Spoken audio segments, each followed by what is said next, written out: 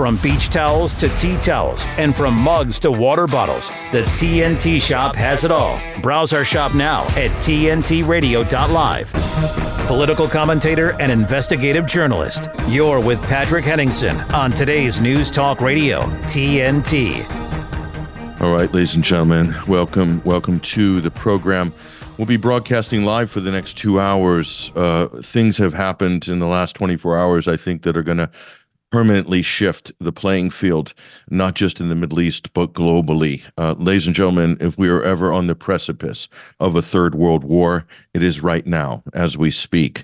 Events over the evening have escalated matters significantly. We're going to break down as much as we can. We had a whole program ready for today where we've had to adjust it at the last minute because of breaking developments. I'll try to go through some of those with you. We'll be joined in the first hour by Freddie Ponton. Hopefully he'll be pretty well adaptive on these matters. He has a whole range of things to discuss, but surely this is going to be updated by the recent events. We're talking about a terrorist attack in Iran at the anniversary of the funeral of Qasem Soleimani, the Iranian Quds Forces leader who was assassinated by the United States and Israel only a few years ago to this very day. That was in 2020. So I believe that's been 4 years now. So there's a terrorist attack. Israel's not taking credit for it, but it does seem like either Israel or one of its proxies are likely responsible. This comes on the heels of an assassination of a Hamas political leader in Beirut. And again, Israel's denying responsibility, but all signals, all clues seem to be pointing at Israel or one of its proxies. So severe escalation activity going on. They're hoping, Israel, United States seem to be hoping for some kind of a response so that this can initiate a wider war. That seems to be what's happening. We'll break down some of the facts, some of the details on this. I'll explain how things have unfolded shortly. In the second hour, we're going to be joined by investigative journalist from Lebanon, on the ground in Lebanon. Leila Haytoum is going to join us on the program. She's been on many times before. Her work, her insights are absolutely invaluable. Hassan Nasrallah, the Hezbollah leader, is having a speech right now as we speak. So the timing of this is going to be very good for you, our audience, because we'll have hopefully Leila coming on immediately after Nasrallah's speech, and she'll be giving a breakdown, an analysis of what was said. She'll be watching it closely, translating it, and then relaying to us the contents of the speech and what it means and what to expect going forward in this very tense situation. So how we need to frame this is, let's go back to where we were yesterday. Israel announced it's withdrawing troops from the Gaza Strip, and they're in the process of a drawdown. They said they're going to be withdrawing thousands of troops from Gaza. One can read this two or three ways. The first two ways, obviously, Israel's taken heavy casualties, heavy troop losses. They've lost over 100 tanks, hundreds of armored vehicles, ammunition. The morale is at an all-time low, and international condemnation of Israel for the genocide in Gaza, which is now going to the World Court, in the International Courts of Justice. Case has been filed finally by South Africa, and then other countries will now join in on that legal case, which will trigger a UN Special General Assembly meeting and investigation, which will probably end in an international tribunal where there'll be subpoenas or summons or indictments, what have you. We'll see, of Israeli officials, military officials, etc. The process could take years. So for Israel, things have never been worse, okay, in terms of its international image. So it's withdrawing the troops. The United States has asked them to do this, we're told, before the new year. They may be a little bit late on the announcement. The United States doesn't want to make this a big liability for the 2024 election. Already the Democrats and Joe Biden are hemorrhaging support in key demographics of the Democrat coalition. The Progressive Alliance is very much split with the White House on this issue of the United States' backing of the genocide, which Israel has been carrying out for the last 3 months. Very unpopular policy, genocide, as you can imagine. Most normal people are opposed to it, but of course, we don't all all have normal people in Washington, D.C., do we? Especially in Congress and Senate. Not normal people, a very special breed of people that don't find these things very abhorrent and tend to rationalize mass slaughter and massacres in a way that only politicians can, especially American politicians. Special breed there. Israel, this is just par for the course. They've been engaged in a slow kill in Palestine of Palestinians, the native population there, ever since the creation of the State of Israel, even before the creation, in fact, in 1948. But that said, why was Israel really withdrawing troops? Well, one of the main reasons is they do not have the resources to fight a two-front war. That's right, a second front opening up in South Lebanon is now becoming the focus of Israel. They must double down. They feel like they've contained the situation in Gaza sufficiently enough that they can just do intermediate bombing runs against remaining civilians, terrorize the population there for an extended period of time in what they're calling now a low-intensity conflict in Gaza. So they want to reposition their resources to the north to fight Hezbollah in South Lebanon. That's escalating. So they've if you look at the assassination of the Hamas leader, and by the way, other people died in this terrorist attack in Beirut, in south of Beirut, the city, the capital of Lebanon. So this is well into Lebanese territory. And what this is clearly a provocation. It's a provocation expecting a reaction. And they're not getting a reaction, immediate reaction anyway from Hezbollah. They've announced that they will respond, and they'll do so at a time of their choosing, and it will be proportional to the assassination which has happened. So clearly this is a red line that Israel's crossed. They're hoping for a reaction. They didn't get one immediately. And now we see overnight a terrorist attack in Iran at the grave of Qasem Soleimani on the anniversary of the death of Qasem Soleimani, assassinated, everyone knows this, by the way, by the United States and Israel. They're open about it. So there's an interesting inside story on that we've talked about before. So again, expecting a provocation from Iran. So now they've provoked Hezbollah. They've provoked Iran. Who else are they going to provoke? They want to get a reaction. Will we see a terrorist attack in Syria? Will we see another terrorist attack in Iraq? What's next? Are we going to see some kind of a terrorist attack in Egypt? Who knows?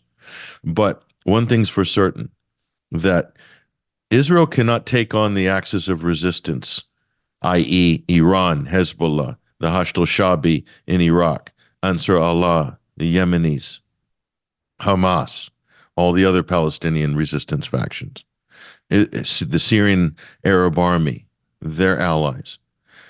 Israel can't take all of these on themselves. What Israel needs to do right now is to draw the United States into a wider regional or world war, perhaps, in order that they will fight and destroy Israel's enemies, you see. This is straight out of The Art of War, okay, what Israel's doing. And waging war by deception is the motto of a certain intelligence services based in the Middle East. That starts with an I and ends with an L. Go look at their motto. It's on their patch. So looking at this, the way this is unfolding, it does look like an escalation is in the works, and there's certain parties involved that are hell-bent on escalation.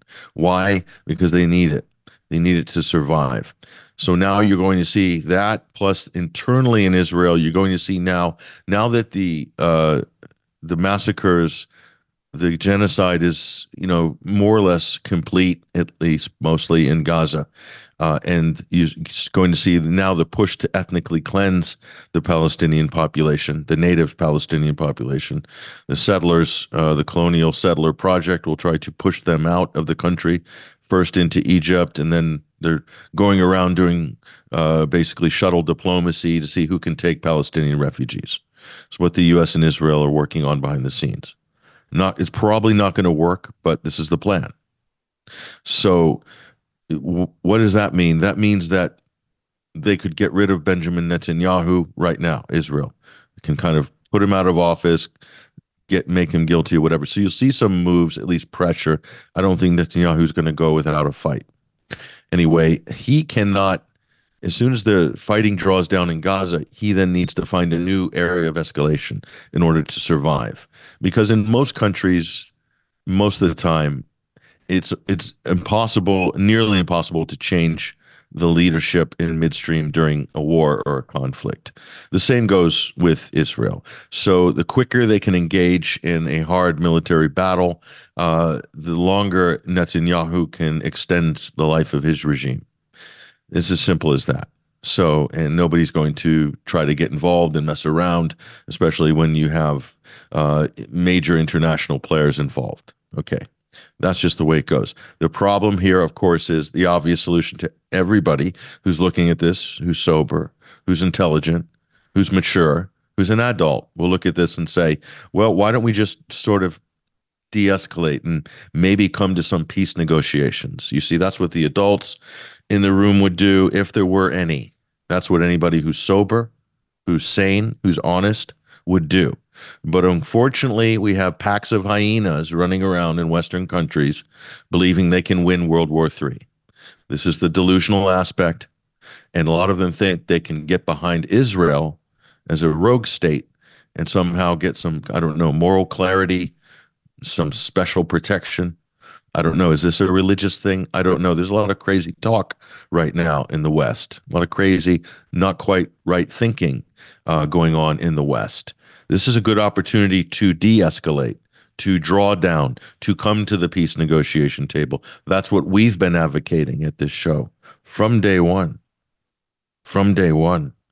But that's not what everybody else has been advocating. And that lies the problem, in that people have lost their minds.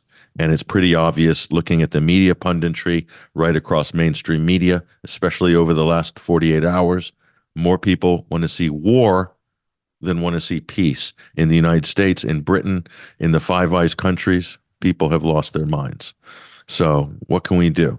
What can we do? We just have to keep trying to put facts out, try to explain things, try to show the context, the historical context, get people to see the reality of the situation, that World War III is actually a losing endeavor. But there's some people that that's the only way they're going to survive this crisis, is to somehow benefit off the killing, off the violence, off the instability. Unfortunately, this has always been the case throughout history. So that's what we're up against, ladies and gentlemen. It's the people versus the elite. Once again, let's take a break here with TNT, today's News Talk, and connect our guest, Mr. Freddie Ponton, coming up on the other side. I'm looking forward to this conversation. I hope you will be as well. We'll see you in a few. TNT Radio's Chris Smith. Despite being used to protect travellers from terrorists, hijackers, or violent drunks, or those who were drugged out as they board, and this has been going on since 1961, they won't be around this Thanksgiving. None of them. Air marshals were always meant to be invisible. Well, you can guarantee that this Thanksgiving. Ironically, the Biden administration has been hijacking air marshals for all kinds of other duties, leaving the passengers they were meant to guard and protect completely helpless. Air marshals have been lumbered with assisting the chaos on the southern border. They might be called air marshals, but an unknown number are now seconded to work on the ground. Maybe they're ground marshals now, marshalling illegal immigrants on the border and doing the job supposedly meant for the United States Customs and Border Protection. Where are they? Chris Smith on TNT Radio. The Light is Britain's far-right conspiracy theory paper spreading hate and vicious lies. No, that's what the BBC say. The Light is the only national newspaper bringing you the real news and informed opinion on what's really going on today. You can subscribe, order copies, submit articles, and read back issues on our website, thelightpaper.co.uk, and see for yourself why the establishment are so worried about the uncensored truth getting out to people every month. The Light Paper. Not for right, just right so far. thelightpaper.co.uk. Today's News Talk Radio. Now we're talking. TNT. Gentlemen, welcome back. Welcome back to the program. I'm your host, Patrick Henningsen. We're here in the first hour of this live broadcast. Thank you for rejoining us. Much appreciated. And hello to everybody in the TNT chat room. Sorry, we've been very busy on the back lines, working the news feeds. We haven't had time to interact with our community there, but suffice to say, we're glad you're there. We appreciate your energy and activity in that chat room. We got some great banter. That's where you want to be on this live broadcast. Go to tntradio.live. Look at the little red bubble down in the lower right-hand corner of your screen. You'll see that's the chat community. Easy to log in. It'll keep you logged in so you can come back multiple visits. You don't have to re-log in. Just literally go to the website in your browser or arrive through the app, the TNT Radio app, which you can download free on the App Store with Apple, or for Android as well, Google Play. So anyway, be in that community. That's where you want to be during the broadcast. That's where the action is. And I want to welcome onto the program right now independent journalist and researcher, our European correspondent of sorts, Freddie Ponton, on the line right now. Freddie from France. Freddie, how are you? Happy New Year. Hey, thank you very much, Patrick. Happy New Year to you too. Yeah, I'm good. Thank you. It's great to be on the show. We've got some rest during this break. At the end of December, celebrated accordingly. And yeah, it's good to be back on the show. There's so much to cover, Patrick. So it's important we're here, and people need to hear what we have to say. So thanks for having me on the show. No, it's our pleasure, Freddie. And, we're watching your Twitter feed on X. I don't know what to call it anymore still. I'm calling it Twitter and X, or X Twitter. Sorry, Freddie. I mean, I'm doing this to everybody. But on your X Twitter feed, you've got a bunch of stories that you're kind of keeping your eyes on right now. So let's just go on the priorities. What's most important right now? Let's get into the discussion. I think we should start with the Middle East, if that's okay. But where are you right now on this story? And let's try to break it down. Well, there are two major events. One is that is still unfolding as we speak with this attack that literally took place earlier today. But I'll start with the first one, if that's okay with you, with this Israeli strike targeting the Hamas office in the southern suburb of Beirut, which killed a senior Hamas deputy leader of the political bureau of Hamas in Beirut. So obviously this is a direct attack. Israel said that they have nothing to do with it. They didn't claim any responsibility for the attack, although they've warned in the past. We all remember several statements, amongst which a statement made by Netanyahu with regards to instruction that he have provided Mossad with as far as eliminating Hamas leaders, not only in Gaza, but also around the world. So it's very clear to us that it's not a secret that Israel had a policy, but also a strategy to take Hamas leaders outside of the Gaza Strip. So I think it's quite clear to everyone, certainly for the Lebanese, certainly for the Hezbollah, that Saleh al-Awhouri, this deputy leader of Hamas in the southern part of Beirut, and 5 others of Hamas members, including 2 commanders, were taken out in a missile strike in the southern part of Beirut. So very, very tense situation at the moment. I think what's really important is to really understand the position first of the Lebanese government.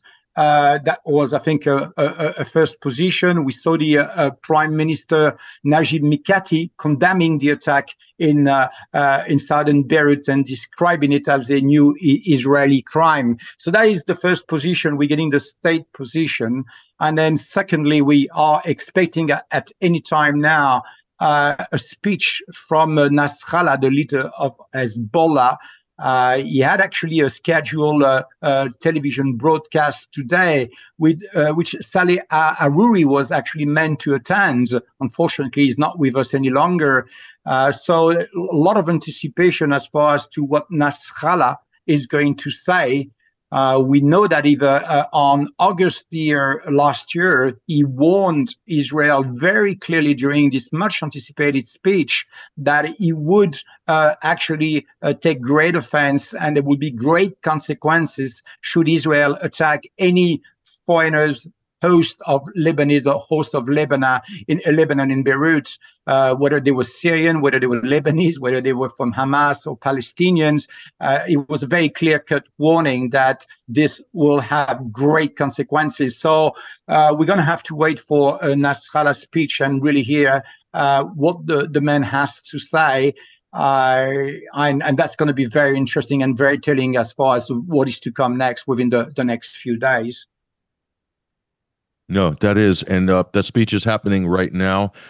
So Freddie's brought our attention to that. So what we'll do is we'll have Leila Haitoum, investigative journalist from Lebanon, in the second hour, will probably have already translated that speech, and she'll be relaying the contents of that, which is happening right now, Nasrallah's speech. So we'll go to that in the second hour. But yeah, Freddie, that's going to be very telling. And they have, the important thing, I think, the takeaway here, Freddie, is they have said they will respond, but they're going to do so probably not in a reaction or emotional way. They're going to wait and choose their targets accordingly, and it will be at a time of their choosing that's most convenient to Hezbollah and not to Israel. And I think that's where the problems begin for Israel, because it's almost like, Freddie, they're expecting like a knee-jerk reaction. But this isn't 2000 anymore. This isn't 1990 anymore. This is 2024.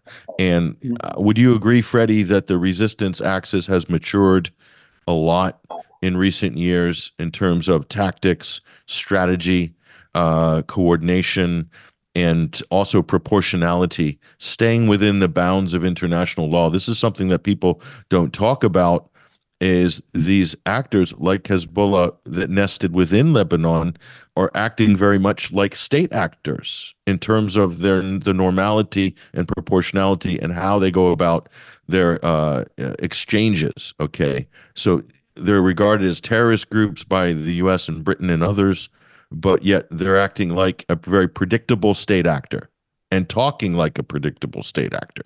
But then Israel's not acting or talking like a predictable state actor.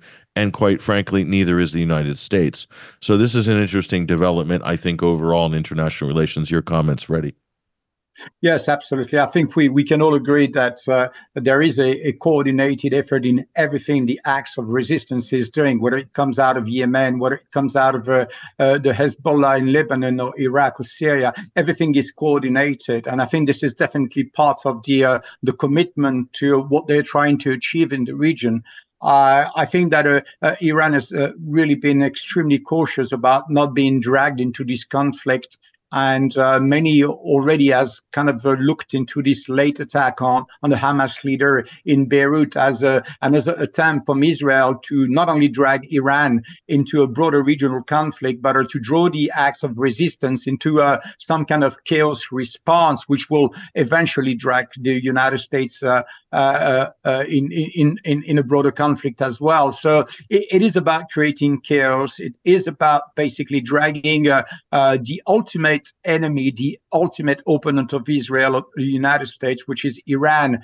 But you're dealing with very sophisticated tacticians, people that are not reacting emotionally, but people that have a certain their armed forces, their resistance group. And I think there's a lot of intelligence, but also a lot of respect for, as you said, for international law. And there are boundaries. These are not just cowboys. And that will be really kind of stupid to undermine the quality of the people you're dealing with. You might not agree with what they're doing or what they stand for, but you must recognize that you are dealing with people that are organized, extremely well financed, extremely well armed, and extremely motivated, but they are also extremely well coordinated. So it's going to be very interesting, as I say, to see where Nasrallah is going to take this debate. I'm going to look forward, obviously, to the translation of this speech so that we can start to get an idea. But as I said, Nasrallah is a tactician, and I doubt very much that he's going to lay down his card and show exactly his card and what he wants to do and how he's going to do it. So we're not going to see and find out today what this answer to this attack, an attack, again, as I say, on the Lebanon sovereignty. and a direct threat to their national security. So it's very important to read between the lines, but we're not going to find out what he's going to do. This will come as a surprise. I'm quite sure of it. Yeah, and what also is interesting, and what Israelis understand, by the way, and every Israeli is going to be watching and listening to this speech. They tune into Nasrallah with higher numbers than they tune into Netanyahu when he gives a speech, just to give people an indication of how important Hassan Nasrallah is. But he's always been, Freddie, somebody who doesn't. He means what he says and does what he's says he's going to do. And that's always been the brand and the trademark of Hassan Nasrallah, the Secretary General of Hezbollah. So whatever he's saying, I think you can pretty much, bank on it. The only thing that's problematic for Israel is they don't know when they're going to respond and how. But it is understood, Freddie, that Hezbollah has a list of targets. They always keep a list of targets. All countries do. That when it comes to a serious conflict or exchange, when it's time to escalate, if escalation is brought to them, they know how to escalate in kind. So they've already said, Freddie, that if Israel hits Beirut airport, they will probably hit Ben Gurion airport.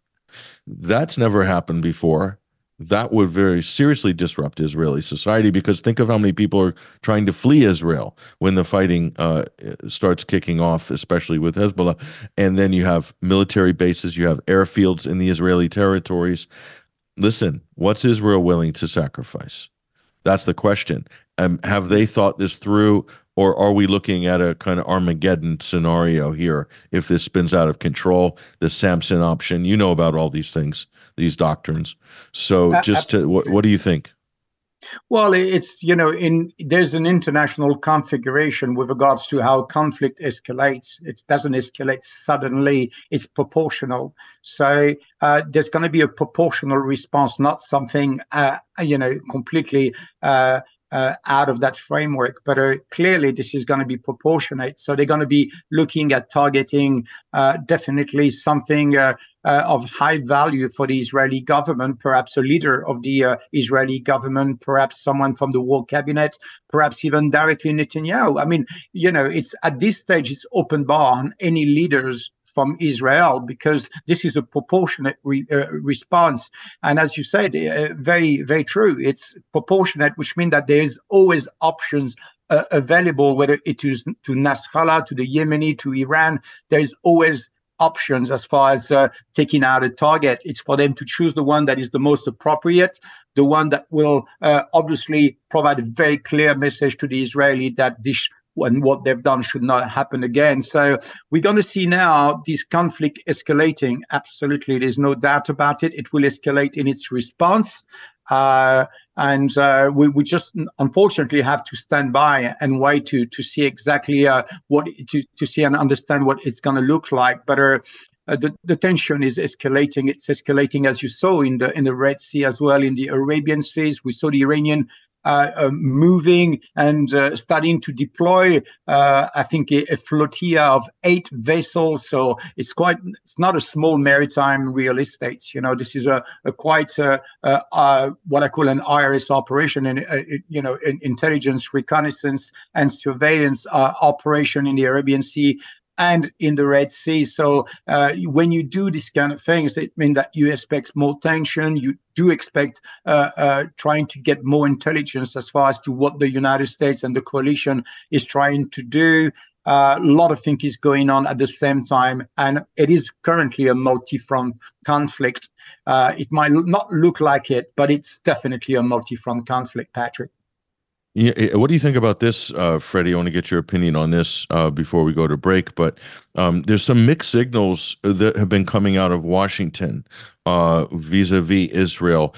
UN Ambassador Thomas Greenfield, she said she's totally against Ben Gvir and their sort of ethnic cleansing comments. They totally, reject that. They're going to stand against that, etc. This is the woman that's vetoed every ceasefire over the last 3 months. That aside, but what about this? these escalations coming at a time when the United States has withdrawn the USS Gerald Ford, its largest aircraft carrier, from off the coast of Israel. Major support, major deterrent, right, in a battle with Hezbollah. Could Israel's escalation be to bring the U.S. back in?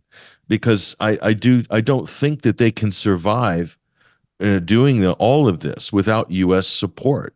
100% support. So is there a push and pull going on potentially here? Because I know not everybody in America, at least publicly, they may support Israel, but privately there's a lot of skepticism that this is potentially a rogue regime that's kind of gone out of control and could drag us into World War III. What do you think about that aspect? Well, what I believe is the last United Nations Security Council resolution 2720 was very clear. This is the last shot. The last time that the United States was to basically put his neck for Israel, buying time for Israel to get rid of Hamas in the Gaza Strip. But that's, I think, as far as the Biden administration can afford. And the simple reason for that is the elections coming up at the end of the year. This is not sustainable anymore for the Biden administration. And I think that the last push was afforded by Anthony Blinken, the state secretary, which obviously has great affiliation with Israel, being Jewish himself, and have a long history of supporting Israel over his different position within the administration. But I think it's coming to an end, and I think Israel sensed that. You're correct in saying that at some stage they're gonna come to a breaking point, and that breaking point is going to be that United States will have to put his foot down and allow a ceasefire to take place. So really the time is ticking, but Israel has prepared this move. You see, I don't know if you noticed that, but a few days ago, last week, we saw Israel pulling 5 brigades out of Gaza. This is not 1 brigade, 2, but 5 brigades out of Gaza, pretending that these guys needed some fresh air, they needed some R&R. But at the end of the day, more I look at it and more I believe that this withdrawal of brigade was simply to accommodate this particular strike that took place yesterday against the Hamas leaders in Beirut, because they knew the response for the Hamas from the Hamas in the Gaza Strip will be tremendous and probably dreadful. So they thought that there was no need for them to be there to just be available for that response, if you know what I mean. Yeah. And no, it's going to take them a while to draw down those numbers. They're talking about a few thousand, but that was a big distraction because that really it created a little bit of a lull. And as you said, immediately after that, boom, the strike in Beirut. So it was like a 1-2 series of events. And so it seems like there's a lot of strategy and tactics going on here. Both sides are trying to work out what the other side is doing. Israel's very cautious on one hand. They're very reckless on one hand, but they're also very cautious that they get the timing right of their provocations because they have an end game, don't they? They have a strategy. They have things they want to achieve. And by war, by deception, thou shalt wage war. So this is their brand. There's a common goal. There's a common goal, Patrick, with Israel and the United States, and that is Iran. That is the only common goal. All the rest is negotiations and weight that Israel is throwing around just to afford more time and more military power to get rid of Hamas. But the real common goal from a diplomatic, from a policy point of view, from a strategic point of view, and a geopolitical point of view is Iran. Iran is the major upset, and we saw them how they've upset the American by supporting the Iraqi government with al-Maliki in Baghdad, the way they supported Bashar al-Assad in Syria, and otherwise how they supported the Yemenites against the Saudi-US coalition. So again, we see that upset is a major hurdle for what Israel and what the United States is trying to accomplish in the region. So they're coming together on that particular crucial point, but they do diverge tremendously on the way the conflict and the military operation of the IDF is conducted in Gaza. But also, as I said earlier, it's really about the day after tomorrow. It is about what is Gaza is going to look like after this conflict, who's going to be actually getting the power, the control over Gaza, and what are the efforts made to actually rid the Gaza Strip of its Palestinians. So we can talk about this in the second part, Patrick. Yeah, let's do that. We're going to take a break with TNT Today's News Talk. I'm here with independent journalist and researcher Freddie Ponton. On the other side, we're going to delve into, we'll talk about a terror attack in Iran, why that's significant. We'll get some commentary on this, some analysis, and also the Epstein client list story has dropped once again, but has it been kicked down the road a few more months? Who knows? We'll get some insights from Freddie Ponton on this, some interesting connections as well with Israel and Epstein. Of course, we must delve into that area too. All this and more on the other side. I'm Patrick Henningsen. We'll be right back. I was such a young age. Everything changed. My name is Chloe. When I was 13, my dad was diagnosed with cancer. When I found out, I just didn't know how to react. I felt like everything was just kind of closing in on me. It just became a routine. Dad's doing chemo. I'd come home from school, wait for Mum to finish work, and we'd go straight to the hospital, spend a few hours there, just draw. It was hard to navigate going to school, hundreds of kids, and I was the only one with a dying dad. He was diagnosed in March, and then he died in October. Towards the end, I heard about Canteen. It kind of felt nice to know that they had other people like me. They understood what I was going through, and we didn't even have to chat about cancer. In 2020, I became a youth ambassador, so I can help others the way they helped me. I've done so many things since I was 13. I've graduated high school, university, gotten my license, made a move across the country. Life now is just a whole lot more fun. Please give a gift today to support more young people like me experiencing cancer. I tell my son, I love you every single day. I love you. Now, my dad has never said that to me. Not because he doesn't love me, but because culturally it wasn't comfortable for him. Now that he's a grandfather, he says, I love you to my son every time he sees him. My advice to all the fathers out there, forget the cultural restrictions. They grow up way too fast for you to waste even a single precious moment. This is the Patrick Henningsen Show on TNT Radio. Welcome back, ladies and gentlemen, to TNT Today's News Talk. We're broadcasting live for these 2 hours. We're still in the first hour. We're with independent journalist, investigator Freddie Ponton, joining us on the live link from France. Freddie, we talked about the assassination of the Hamas leader in Beirut, along with the other people killed in that very major red line cross there, because it was happening in Beirut as well. Israel doesn't want to take credit for it publicly. Mark Regev was stuttering and stumbling on the news broadcasts when he was going on being asked about this. Pretty bad denial, bad acting by the Israeli minister there. Nobody believes him. Let's be honest. So, and a couple of hours ago, before we go on to air, Freddie, this happens, terrorist attack in Iran. And this is 2 explosions which killed more than 100 people and wounded scores more at a ceremony commemorating the death of General Qasem Soleimani, who was killed by the U.S. with Israeli intelligence in January 2020, 4 years ago. And so a very emotive incident for Iranians. Qasem Soleimani, a national hero, would have been the supreme leader. He would have been next in line as the supreme leader. So that's what was taken from Iran in terms of their national hero by the U.S., by Israel. Now you have this terrorist attack at his funeral on the anniversary, killing over 100 people. Does this seem like a provocation to you, Freddie?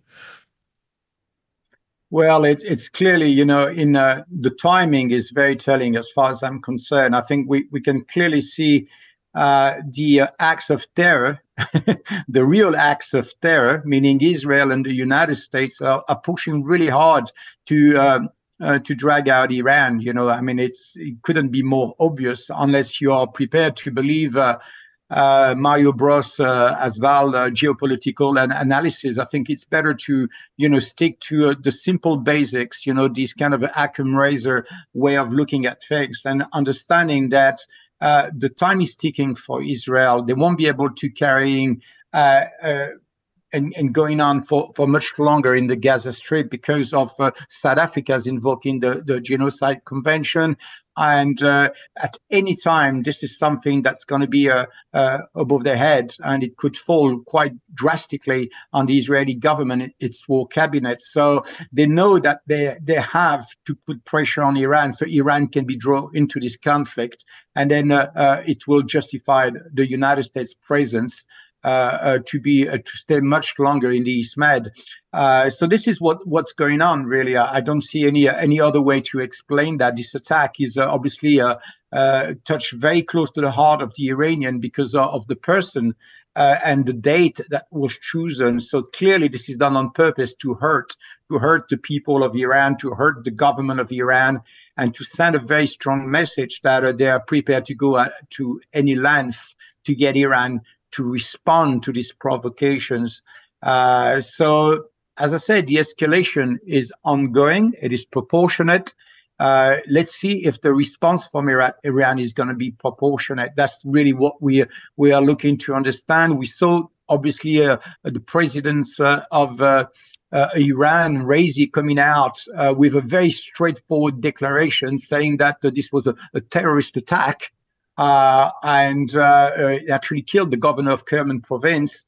And it's really clear that he said that the perpetrators, just to use his own terms, and I quote, "This cowardly act will soon be identified and punished for the heinous act by the capable security and law enforcement forces." That's what Raisi said in his statement. So you can see you're not hearing some crazy nonsense. All he's saying is that, okay, this is a terrorist attack on our sovereign soil, and we will respond accordingly. So, as I say, very calm, very composed, and that's what you would expect, and that's what you're going to expect from Nasrallah, I suppose, and the rest of the acts of resistance.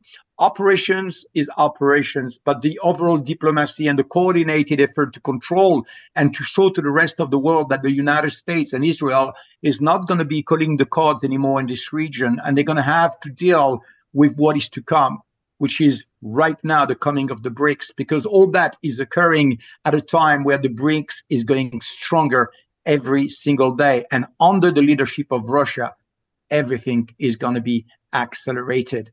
And what I see in everything that I see today, my analysis is that there is the fear that there is the moment where the United States and Israel might miss that opportunity to control the Western Asian part, which is crucial in the next plan, the next phase, which include the IMEC, the Indian, Middle East, and Europe corridors. So we can see that this big geopolitical game have been played at the moment, and every single card has to be played at the right time, at the right strength in order to hit targets. Unfortunately, something that they have probably miscalculated is that Israel is running out of time as far as the ongoing genocide against the Gaza civilian population. And that's going to change everything, Patrick. No, it absolutely is. And just to give you guys some kind of proportion, if this happened in any other country, just think of a parallel situation in Britain or France or the United States. Would anybody be calling for restraint? Honestly, any NATO country? If this, Freddie, just think of who's your greatest war hero in France, commemorating the funeral, and a bomb goes off, killing over 100 people on national TV. What would be the equivalent in France of that happening, and what would be the public reaction, Freddie? Well, the public reaction will be you will see unity, which is something rare in France. You will see definitely unity within the parliament. You will see unity amongst the public, and that is a very dangerous combination when you see the countries, the citizenry basically gathering around the leadership, whether they have arguments or not, but because it attacks the nation, people are gathering. As I say, if you want to send French people outside to fight for NATO, you're going to find very few. But if someone's come and attacked France on our own soil, on our sovereign soil, you're going to see the whole country moving. they won't have any problem for having people defending the country. Now, as far as something similar to that, I think France has not really been under attack, apart from a couple of terror attack in Paris, in a theater, in a cinema, or some very isolated act of terrors. But I think from the government point of view, the reaction will be open bar, basically. It will really be open bar, and it really depends from where it comes from. So it's difficult to project yourself in the same scenario because the context is different, the gains are different, and the geopolitical goals are different as well. But 100% France will react, and it will be open bar, that's for sure. If it happened in the U.S. at Arlington Cemetery, Freddie, what about 30 seconds, a minute before the cruise missiles launch? What do you think? Yeah, you'll get some kind of response like that. Of course, it's a very particular time outside of a election period. Everything changes. Everything is different. The heads are calmer. But when you look at a time where the U.S. presidential election is about to take place at the end of the year, everything changes because everybody can gain for that. So this is the instrumentalization of the politics. This has nothing to do with your foreign policy. This has nothing to do with your normal domestic policy, but it really has to do with what a candidate can get as an advantage compared to his opponents. So what Biden can get from going to war, launch missiles, what is the gain? If he gets something, he will do it. If there's no gain or no obvious gain to be added, then they will not do anything. So it's really about, getting something out of it at this stage. And that's what we're going to see all year long from the U.S. administration. They will only get involved in something that pushes Biden or the DNC towards a victory in November 2024. But I don't see otherwise great motivation because money is running out. The Ukrainian conflict is dragging the United States and NATO into something that is rather embarrassing because it's, again, another setback for the United States Department of Defense with this famous or infamous withdrawal from Afghanistan. And on the back of that, now they're going to have to withdraw from Ukraine. So that's difficult back-to-back kind of defeat to take. And can they afford now a defeat in the East Mediterranean area, the Western Asian area? That is, just simply not survivable, politically speaking. So that's what the nature of response is, Patrick. Yeah, well, don't tell that to Lindsey Graham. He's got other ideas, Freddie. Now let me just, I want to hit this last topic because I know this is kind of hot. Now, what I find amazing, especially on social media, is all the big shock jocks, all the talk radio, the conservative pundits. They're all screaming and awing about Epstein's client list. Epstein's client list is coming. Bill Clinton. And not a word, not one word about the connection to Israel. Not one word. I find this to be highly disingenuous and highly problematic, and these people have no credibility at all. Okay, so Freddie, is there a connection between the positions of politicians regarding this genocide in Israel and Jeffrey Epstein? I'm just asking innocently. Pretend I know nothing, Freddie.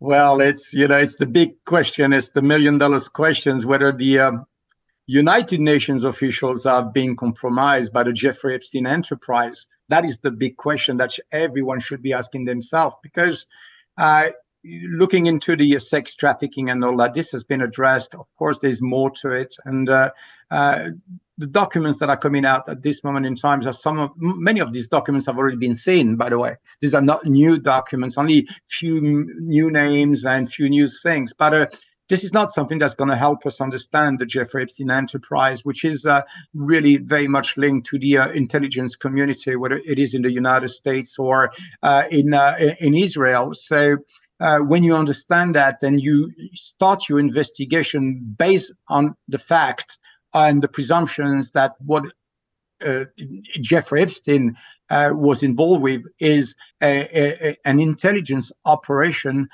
for the accounts of the Israeli government, and more importantly, to the Israeli intelligence. I mean, you don't need really to do a huge investigation to find that out. I mean, the fingerprints are everywhere, from the relationship with Jeffrey Epstein and Ehud Barak, from Jeffrey Epstein spending money with some key institutions in the United States and around the world, and of course the network he was associated with. So when you follow the money, when you look at the strategic way of spending his money, and you look at the overall targets that Epstein had amongst these very powerful people, namely Bill Gates or top guys at the JP Morgan Chase, and on, then you started to see that there is something extremely shady. So I've done that investigation a long time ago. We've learned a tremendous amount of information from investigative journalist Whitney Webb, which everyone should read. I mean, she literally laid it out for everyone to understand. So there's no way I can add more than that, apart from the segments of Epstein and the French government and Epstein, the French dossier, because there is a French dossier of Epstein that nobody has revealed so far, and hopefully I will be the one to do so.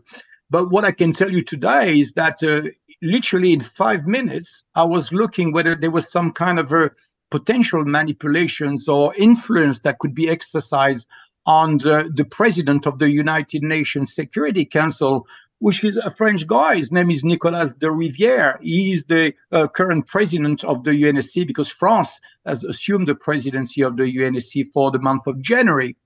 And I've looked at these guys' past and current activities, and very quickly, I've realized that he was actually a member of the advisory council for the International Peace Institute based out of New York. And this organization literally has its office across the road from the United Nations. But what's really important is to understand that this particular fellowship was actually sponsored by Jeffrey Epstein, by Gratitude America, which was one of a major contributor to the IPI, the International Peace Institutes. And then this was actually reported by one of his foundation, which is known as the Epstein 6 Foundation, if I'm not mistaken. So they spent $500,000. Why would Jeffrey Epstein on earth would want to spend $500 million on an international peace institution? Well, there's a very simple reason for that, is because the people that was at the helm at the time were very much involved in the diplomacy and the negotiation between Israel and the Palestinian Authority. So when you understand that, you're starting to see that guys like Rod Larson was taking in money, but obviously there's no free money in this world, and something had to pay back. So how did they pay back? And what I could add to that, because we obviously won't have much time to elaborate on this, but IPI has also a revolving loan with JP Morgan Chase. I've actually have the document from the 2022 financial report, and it's very clear that these guys are getting $500,000 on a revolving basis, at least until December 2023. And again, we saw JP Morgan being very much involved with the Jeffrey Epstein case, and we saw them paying over $200 million to Jeffrey Epstein victim to settle out of court. So, you add 1 + 1, and I can give you more example of that, which just at a certain point, you got to draw the line and say, how come we have this backdoors meeting that is taking place at the IPI under a fellowship that was set up by Ruth Forbes? Ruth Forbes, the Forbes families, is very well known to be very friendly to Israel, to say the least. And you have Jeffrey Epstein coming with massive contribution to the IPI. And you have the president of the United Nations Security Council, which happened to be a French guy, that is basically a senior member of the advisory council of the IPI. Well, I'm sorry, but it's just too much coincidence for me. And I've been obviously investigating on the French segment of this Epstein case. I can tell you that the link with Gratitude America goes all the way back to Paris. So yeah, ... I mean, we're getting somewhere here, and that for me explain to some degree. It doesn't explain it all, but it really explains the dichotomy that has been on display at the United Nations. On one side, some people are claiming to want a ceasefire, humanitarian relief, but on the other side, it took them 3 resolutions to get there, and they're still today claiming and promoting the idea that Israel has the right to defend itself, when clearly this never and does not appear in any international law document. Palestine is not a state. Palestine is a group, is an ethnic group, is an occupier, and Israel is the occupier. And as far as I'm concerned, is that the right of defending yourself is just simply not there. Yeah, well, you're right to pull that thread with Jeff Epstein, Freddie, and you'll keep pulling it. There's plenty there. There's plenty there. No shortage of spicy material and geopolitical intrigue there. Freddie Ponton, independent researcher and journalist in France. Thank you very much, Freddie, for joining us this week on TNT. We'll be watching your work on X Twitter. Follow Freddie Ponton on X Twitter. That's where you want to be to get all these breaking updates. Take care, Freddie. Thanks. Top of the hour news headlines coming up. Second hour coming up. Hassan Nasrallah's speech. We'll break it down with investigative journalist Layla Hatoum is going to join us live on the ground from Beirut, Lebanon. All this and more on the other side. Stay with us.